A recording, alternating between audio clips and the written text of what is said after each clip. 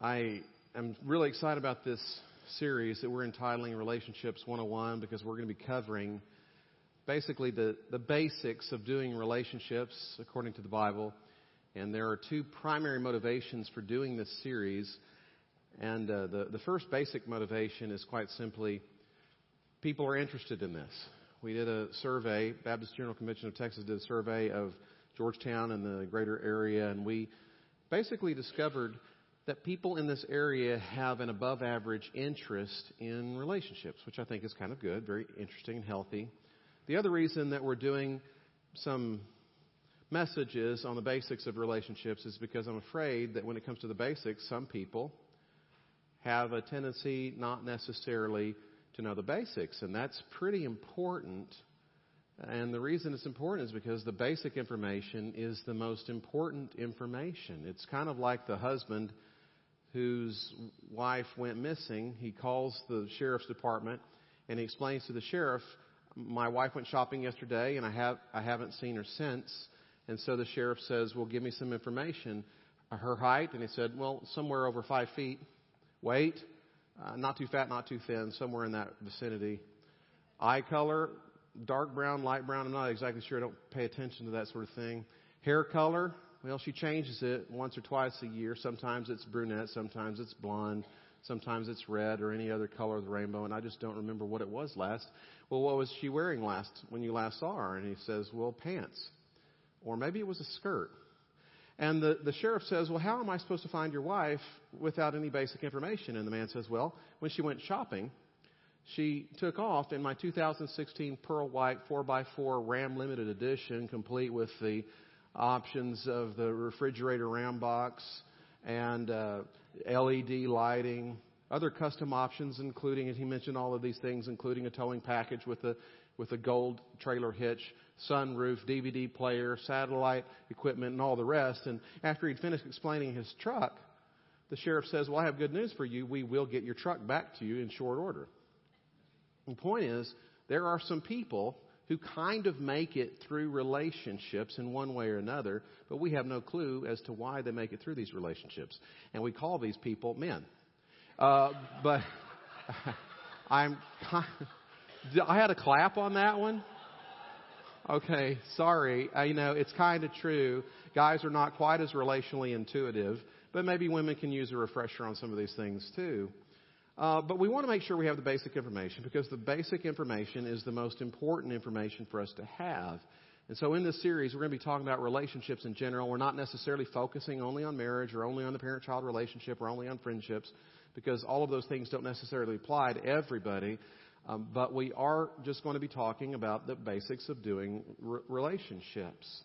And I know that sounds very broad, and so we're going to have to start somewhere. And today what we're going to do is we're going to start in 1 Corinthians chapter 13, verses 1 through 7. It really is a mountain peak passage. And I knew that today we were still going to have people out, and there's tons and tons of people sick, which, speaking of people to pray for, we've got lots of people in this church that have the flu. In fact, I just went and saw Charlie Steger. He's in ICU because of the flu. These things can be very serious. And so just be in prayer for these people. But I thought we're going to go ahead and get started today. And at some point in the future, I think I might be a little bit more detailed on a few verses out of 1 Corinthians 13. But today we're just kind of doing an overview and giving 5 basic truths with regards to doing relationships. So let's go ahead and stand out of respect for God who's speaking to us through His Word. This is 1 Corinthians chapter 13, verses 1 through 7. If I speak in the tongues of men and of angels, but have not love, I am only a resounding gong or a clanging cymbal. If I have the gift of prophecy and can fathom all mysteries and all knowledge, and if I have a faith that can move mountains but have not love, I am nothing. If I give all I possess to the poor and surrender my body to the flames but have not love, I gain nothing. Love is patient, love is kind, it does not envy, it does not boast, it is not proud, it is not rude. It is not self-seeking, it is not easily angered, it keeps no record of wrongs. Love does not delight in evil but rejoices with the truth. It always protects, always trusts, always hopes, always perseveres. Love never fails. May God bless the reading of His Word. You may be seated. Now, this morning, as I mentioned, we are essentially just going to be laying the foundation for the series. And I'm going to be talking about 5 foundational truths with regards to relationships. And the first is basically this. There is a best way, and there are several less than best ways of doing relationships. Now, that ought to be obvious to a lot of us, but I want us to tease this out. Let's hang out on this thought for just a moment. The most important thing for you to know, the first thing you need to know about 1 Corinthians chapter 13 is it comes right between chapters 12 and chapter 14. And the reason I say this is because commonly when we come to this passage, we don't take into consideration context. And that's not always necessarily bad, but the problem is because this passage is so beautiful, it just has almost a greeting card quality to it. And so we want someone like Morgan Freeman or James Earl Jones to read it because it's poetic and it's lyrical and it's beautiful. And the problem is we start to think about it in terms of only romance, or we tend to think about it in terms of an abstraction. And the reality is it actually has some very, very concrete value to our day in and day out lives with regards to every aspect of doing relationships. So here's what you need to know. 1 Corinthians chapter 13 is essentially a digression from a larger conversation that is going on. And the larger conversation that is going on that begins at the beginning of chapter 12, it goes all the way through the end of chapter 14, is this conversation concerning spiritual gifts. And we know that in the latter half of 1 Corinthians, Paul is addressing questions that have been brought to his attention by the people in Corinth. And this is one of those questions or one of those particular issues. And so in chapter 12, verse 1, he essentially says, okay, now, brothers, I don't want you to be ignorant about spiritual gifts. And he starts talking about gifts because it's one of those issues. It's one of those concerns. And this one concern of spiritual gifts actually has 3 things involved in it. And these 3 different items are all intertwined. The first issue within spiritual gifts is this issue of variety or multiplicity. In other words, everybody is gifted by God to do all kinds of these different things. People are good at different things. And there's all these different gifts, a variety of gifts. There's tongues and interpretation of tongues and helps and wisdom and administration and prophecy and teaching and all the rest. And so everybody's good at all these different things. But the problem is that this variety, this diversity, is itself kind of a problem that people have to deal with. On top of that, there's pride. There's an enormous amount of pride because people are using their gifts as an opportunity to exalt themselves over other people. And so people will be doing things like, well, I'm a good teacher and look at me, woo, or I'm a great administrator. You should check out these committee minutes, read them and weep, or however it works. And on top of that, there's a self-centeredness. There's a self-serving spirit in the church. And consequently, when the congregation comes together, there is this ongoing problem of one-upmanship. Everybody's trying to outdo everybody else in demonstration of their particular importance or superiority. And so somebody's doing a tongue, well, I'm going to be doing a tongue at the same time, and mine's going to sound better, or I'm going to have a weirder interpretation, or you like that story, well, how about this story? Or you think that's a good teaching, listen to this. And so you actually had people talking over other people and talking all at the same time. And so there's a sort of a benefit that comes with that structure and that spontaneity, but the downside is everybody's essentially sort of competing with each other, and it's chaos. So what do you do when that's the particular environment or situation? Especially when they're coming out of paganism and there's a lot of confusion on all of these different things. When there's diversity and there's pride and there's a self-serving spirit. How do you address that? Well, in our culture, we have a tendency to address it in a couple of different ways. One approach that I've seen in different ways, especially when it comes to diversity, because we're in a multicultural world, is just to flatten out the differences. Well, we're all really the same. We can all do everything. And in the Bible would be like, well, we can all speak in tongues. Anybody can teach. Anybody can preach. Anybody can administrate. We're all the same. Everybody's special, which is another way of saying nobody particular special. Let's just flatten the differences. Another approach, though, that's taken more commonly in our culture is let's exaggerate the differences. All we can really do is get together and dialogue about the differences. And so if we're going to have one common denominator, we're not going to have a structure that we're going to impose on anybody. Here's what we're going to do. We're just going to agree on tolerance. And we're just going to deal with the chaos because people are going to do what people are going to do. And what are you going to do about it? And we're just going to do our best to get along and just live and let live. And so what would you do? Do you flatten out the differences? Do you exaggerate the differences? Here's what God does by His Spirit through the Apostle Paul. God says we're not going to lower the standard in any way, shape, or form. Actually, the Bible consistently takes the approach of raising the standard. It raises the bar, and the bar that's raised all the way to the highest level is love. And so Paul, in chapter 12, verse 31, says, without any reservation, without any hint of embarrassment, he says, I'm going to show you a more excellent way. There is a best way to go through life in relationship with one another, and I'm going to reveal this to you. We need revelation, just by the way. I know a lot of times people say, well, the world revolves around love, the world spins on love, all we need is love, and then people start defining love in their own ways. And that's contrary to the way that it works in the Bible. You need revelation. And the Bible is very clear and shows us what love actually is and how it works. It's not just in the list, it's in the demonstration of Jesus Christ. But here's the point.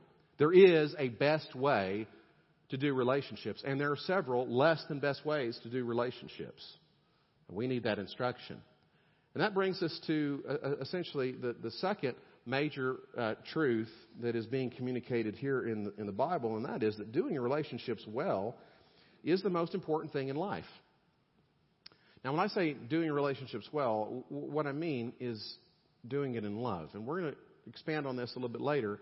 But for now, you need to recognize that when Paul talks about love, he is not talking about something that's syrupy or hallmarky or just sentimentality. No, it's love that manifests itself in very, very practical, concrete action. But doing relationships well is the most important thing in life. And Paul draws this out very plainly by contrasting love in a certain respect with three different things: gifts, knowledge, and sacrifice. He talks first of all about giftedness. If I can speak with the tongues of men and of angels, if I have the gift of prophecy, if I have a faith that can move mountains, if I can do all of these things, if I have all this giftedness but without love, I'm a resounding gong or a clanging cymbal. It's all empty. And we've got some very gifted people in this church. We really do. And some of you can teach, and people go, wow, and then they should go, wow, because you're a great teacher. And we have some people that have tremendous faith, and we look at these people and say there's exuberance, there's power, there's some energy there, and we just want to say this person is so amazing and all the rest. And Paul says, no, wait a second. You can have all the gifts in the world, but if you don't have love, it amounts to nothing. It's empty. Then he talks about knowledge. If I can fathom all mysteries and all knowledge. Now, we've got some smart people here in this church. We really, really do. Some of you read books, lots and lots of books, some big fat books. In fact, some of you, we got students here that are big readers. I mentioned the library about 3 weeks ago, and I cannot tell you how many people don't you dare insinuate anything negative about our library.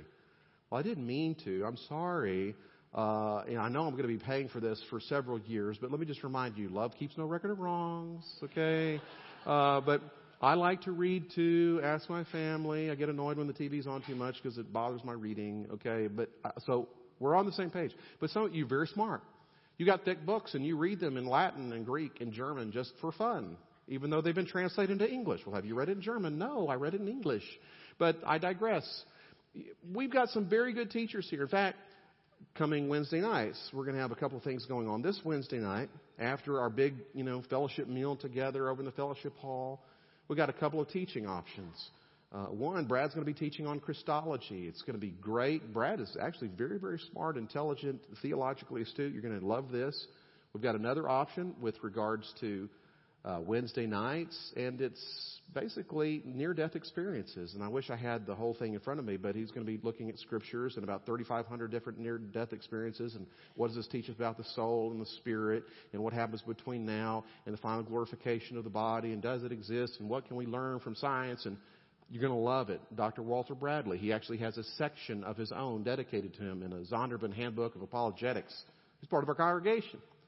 John Murphy, one of our members here who teaches from time to time, going to be teaching about the resurrection coming up as we get closer to April, get closer to Easter. He's the president of the Reasons to Believe Institute in the greater Austin area. I mean, we've got some heavy hitters, and all of our Sunday school teachers are great. We've got great teachers. We've got people with lots and lots of knowledge here. It's fantastic. But, Paul says, If you have all this knowledge, it's not any good, especially if you use it to look down on other people. So you haven't read Martin Luther or John Calvin or Athanasius? What a shame, Come on. I don't know how to put this. Do you wear your knowledge like a glow or like a gun? And what I mean is your heart radiating because your heart is so saturated in and penetrated by sacred knowledge, or are you wearing it on the surface like a gun on the hip? Shoot first, ask for theological clarification later. Paul says, if you have all the knowledge in the world but you don't have love, it's nothing. You're nothing. And then he moves on and talks about sacrifice. If I give all I possess to the poor. Well, he's talking about divulging himself with all of his possessions and helping the needy and the disenfranchised. And you say, well, isn't that an action of love? Yes, it is. But what Paul is making a point about is this. You can be really, really involved in social concerns and be very interested in social justice and actually personally sacrifice for the benefit of the needy and clothing the naked and all of the rest. But if relationally you're still a jerk, it doesn't matter. And that's a possibility. We have a tendency to look at people who do all these good things and we say, well, that just is a fantastic person. Well, not necessarily. When the cameras aren't taking pictures and when you're not being celebrated, who are you really? Now, we love people who are involved in the lives of the needy and are very interested in the socially disenfranchised, and they're very interested in social justice. And I love that, and you love that. God knows that we all love that, but you know where I'm going with that. Without love, it amounts to nothing. Even the greatest sacrifice of all, not just giving up some of your possessions, but even your very life, not just for the poor, but for Jesus Christ and martyrdom, surrendering your body to the flames, even that counts for nothing. God is not impressed if there's no love. I mentioned this yesterday at the funeral service for Jean Young. And the reason I mention this is because she lived a life of love. Your life is full and meaningful if there's love, but if there's no love, it's empty. And the biblical math that comes out of this particular passage is 7 minus 1 equals 0. If I can speak with the tongues of men, if I speak with the tongues of angels, if I have the gift of prophecy, if I can fathom all mysteries and all knowledge, if I have a faith that can move mountains, if I give all I possess to the poor, if I surrender my body to the flames, if I have all these things, but I don't have love, the most important thing, it's 7 minus 1 equals a big fat 0. It's nothing. And I think people have this tendency to get off into their sacrifice or their knowledge or their giftedness, because we all have a tendency to run with what feels comfortable to us or where our particular lane is. And we have this tendency to kind of forget that without love, it doesn't amount to anything. And we start imagining that God is up there and He's taking notes and He's going, wow, that dude is awesome. Or that woman is a super freak for Jesus. And He's just making all these notes and He's making a list and checking it twice. And we've got God confused with Santa Claus somewhere along the way. And God the whole time is saying, wait a second. Without love, I'm just writing down zeros. And like, God, are you for real? Look at this guy. He's a great teacher. Look at this woman. She's a prayer warrior. Look at this guy. He's got such gifts. He's so charismatic. And God is saying 0, 0, 0, 0. It's like when children maybe start playing sports. You shoot and it hits the backboard and the son says, did you see that? And like Dad's like, yeah. It was like nothing. Well, you hit the backboard. I don't care. It was nothing. Or hit you in the glove. Did you see that? Well, you didn't catch it. It's just nothing. There is no close. You either have the love or you don't. It's either a big fat 0 or it amounts to something. And if you don't have love, it's nothing. In some cases, it's worse than nothing. Because there's a deception in addition to emptiness and meaninglessness. And a spiritual pride. 7 minus 1 equals 0. It doesn't count without love. And what is love? And then Paul tells us. Now, maybe at some other point we're going to come back and go over this list with a little bit more detail. But we're going to shoot through this. And Paul just mentions 15 characteristics. 8 of them are negative. 7 of them are positive. And the first 2 are positive. And they're kind of two sides of the same coin. He says love is patient. That is, love tolerates frustration. Love copes when things don't go your way. Love is kind. Kindness is love with its work clothes on. Love does not envy. Now, I only envy people who have what it is that I think I have or can do things that I think I should be able to do. So I never envy anybody when I play golf with them. Because I don't believe that I deserve to be able to play well. I don't practice. I only play like a couple of times a year. So when I go out with Charles Lance and his score is 50 points lower than mine, I don't envy him. I just burn my card and move on with my life. But I don't envy him. But when I go to the gym and there are these guys that are twice as strong and twice as lean and twice as fast and twice as much endurance, it kind of bothers me a little bit, especially when they only work out once or twice a week. And these people are called college students, home for the holidays.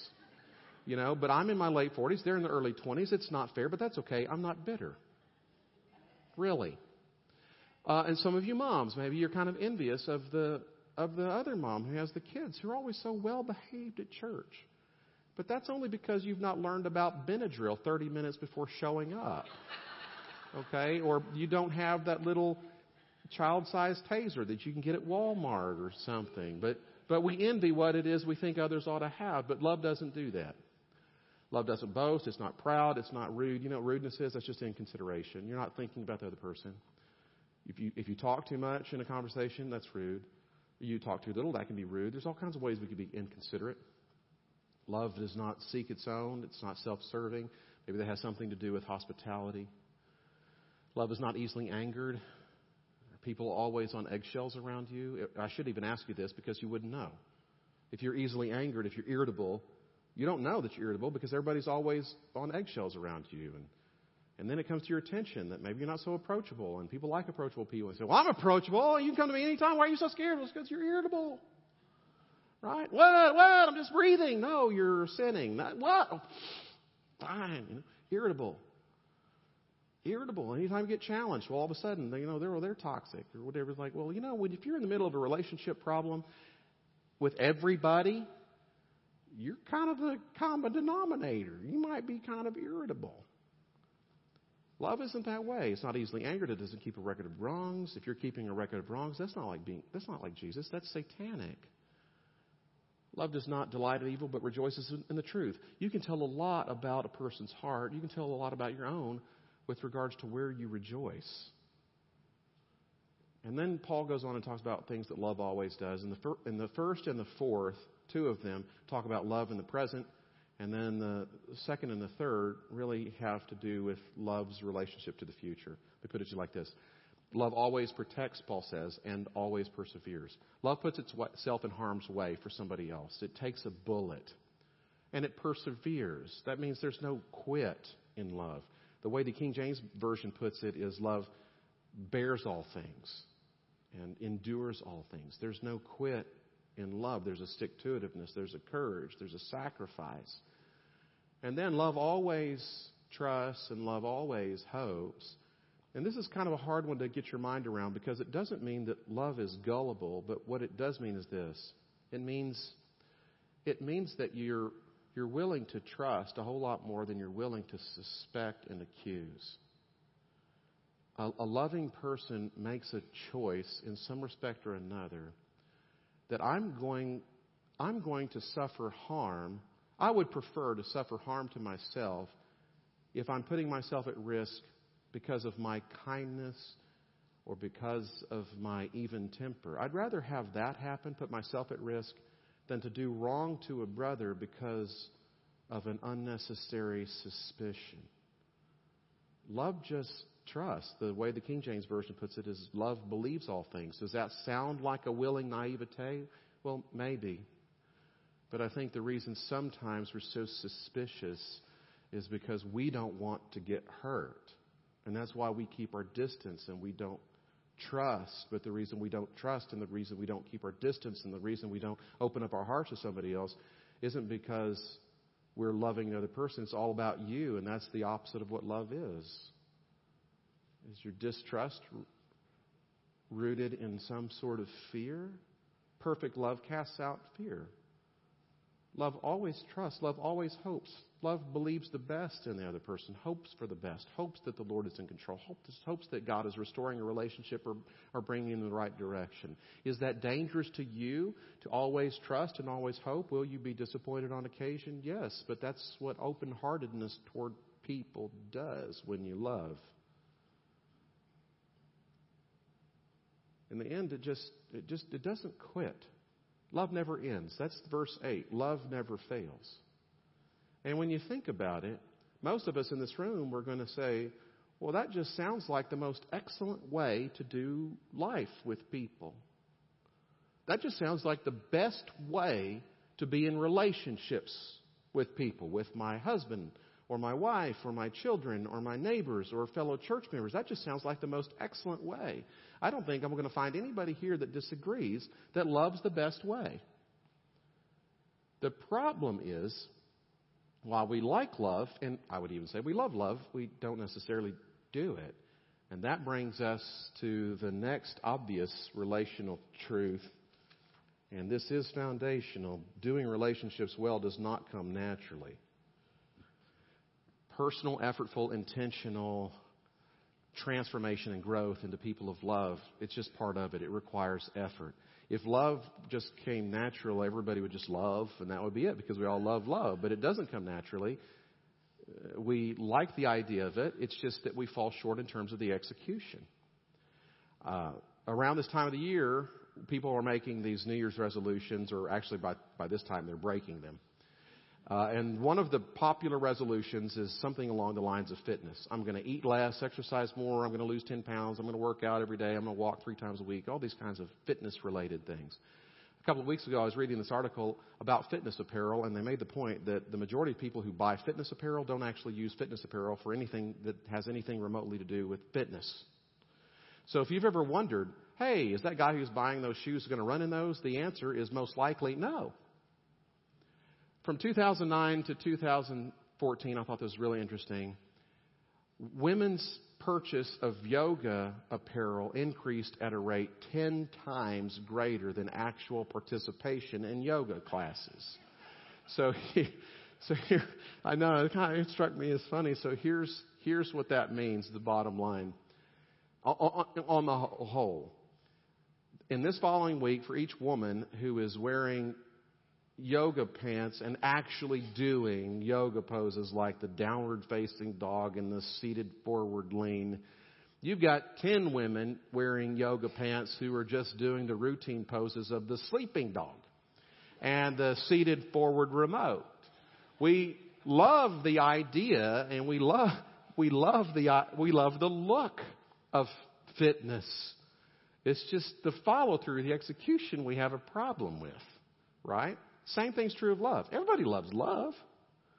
It's just we don't necessarily do it. Well, why not? Because personal, intentional, effortful growth into people who are loving is just a part of it. It takes a little work. It doesn't come naturally. Well, why not? Well, because when Paul's talking about love, if you're thinking about the love that Paul's talking about, that means loving myself less and loving other people more, and that's just not natural. The good life in the Bible is where I've moved to a point where my life is not revolving around me. It's revolving around other people. And this is why the big question that everybody has to answer is this: is your aim in relationships to give love to others, or is your big aim in relationship to take love from others? That's what we have to move past. And let me tell you something about Ernest. Ernest loves Ernest. I actually always have. My parents didn't have to train me to love me. No, I came out of the womb pretty much putting myself before my parents. You know, when I was hungry, I didn't care if mom and dad were sleeping. You know, it's about me. And if you say things and do things and think things and express things that make me happy, it's going to make me really easy to love you. But it's if you challenge me, you frustrate me, you inconvenience me, it's not going to be so easy to love you, because I love me. In fact, if you inconvenience me too much, I just might even hate you. So deep is my love for Ernest.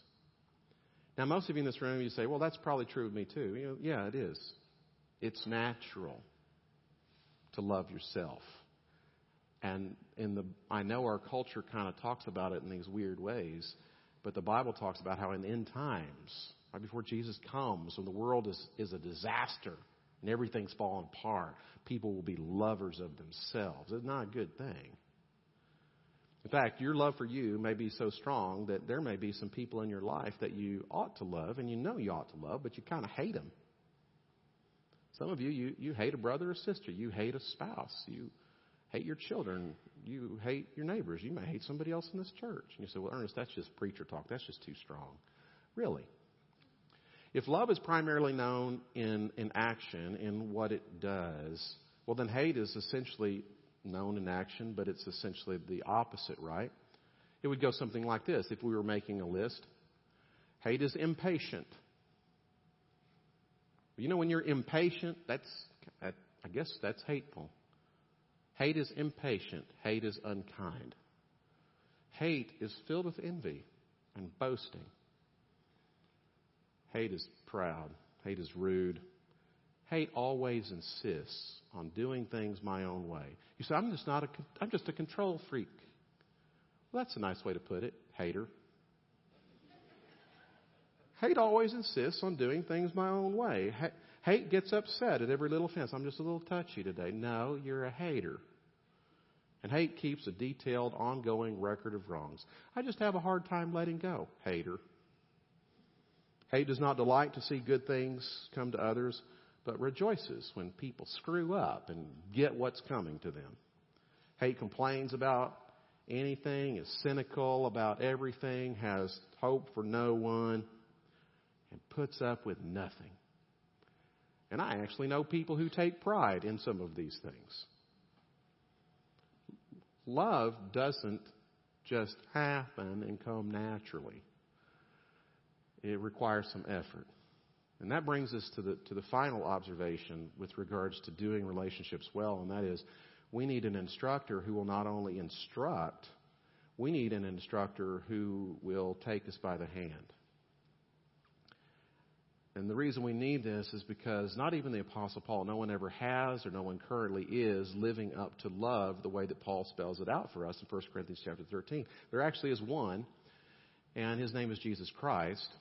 And strangely enough, Jesus Christ actually wants to be in relationship with you and to grow in relationship with you, or you to grow in relationship with Him. And the reason for this is real simple. It's not because you're so wonderful, but because He's a very loving Savior.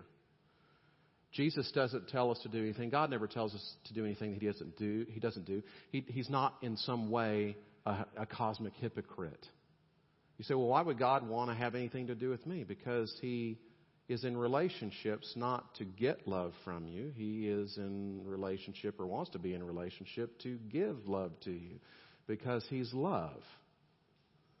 And you need this. If developmental psychology has shown us anything, it's shown us that if we're going to relate to one another appropriately, that comes from having important, healthy relationships in our lives. Children who grow up in healthy families tend to be healthy relationally. People who grow up in unhealthy families tend to be unhealthy relationally. It just follows. You say, well, I want to be relationally whole. I want to do relationships well. It's the most important thing in life. Okay, well then be in relationship with the God who is love. In fact, you could just put Jesus' name right in here in this list. Jesus is patient. Jesus is kind. Jesus does not envy. Jesus does not boast. He's not proud. He is not rude. He's not self-seeking. He's not easily angered. Jesus keeps no record of wrongs. Jesus does not delight in evil, but rejoices in the truth. Jesus always protects. He always trusts, always hopes, always perseveres. Jesus never fails. You want to be the person in relationships that you need to be. Well, you need to be in relationship with Jesus and growing in relationship with Jesus. And that's why as a church, we're really big on two things in particular that kind of intersect in a lot of ways. We're big on doing relationships together with Jesus in the middle of it. This is why we emphasize small groups on Sunday morning or small groups in homes or coming on Wednesday night for a fellowship meal just to be in fellowship with one another. This is why we've made kind of a big deal promoting all this foundations material. We've got it for kids and for youth and for adults where you're reading the Bible and in conversation with other people. Healthfully relating with one another, with Jesus in the center of it, with the Scripture pointing to Jesus, because the whole of the Scripture points in particular to Jesus. You want to be more and more healthy in relationships? It's not going to be memorizing a top 10 list or watching more YouTube videos or getting the next latest, greatest self-help book out of the bookstore. Ultimately, what you need is not just instruction. You need an instructor who is perfectly loving, who is taking you by the hand. That's Jesus Christ. That's why we do what we do. We don't always spell it out in those terms, but I'm spelling it out to you now. You want to relate healthfully? Have a relationship with God who is love through the Savior who is love, perfect love, taking your hand even though you don't deserve it. Now, some of you here say, no, my life is kind of a mess relationally. Okay, then let's start at the beginning. Let's get real basic. You need a personal relationship with Jesus. This isn't just theology out here somewhere over here or checking off the boxes, filling in the blanks, and doing my religious thing. You want to be relationally healthy, you need a relationship with Jesus Christ. He offers it to you. How does that happen? You confess your sin. I know I've sinned. Or let's just put it in the terms of love. I know I have not loved perfectly. In fact, I've actually even hated. I've been all of those things that I shouldn't have been. I've fallen short. Jesus says, okay, I came. I paid the price for you. I've got you covered. I've traded my life for yours in the ultimate act of love. You say, I'm a sinner, but I know that I have a Savior. He died on the cross for my sins, rose again from the dead. You trust in that, and you enter into that relationship and say, yeah, Jesus, I want a personal relationship with you, but I know I can't make it happen, but I know that you did, and I trust in what you did to be in a relationship with you. It's really not that complicated. Admit your sin and trust.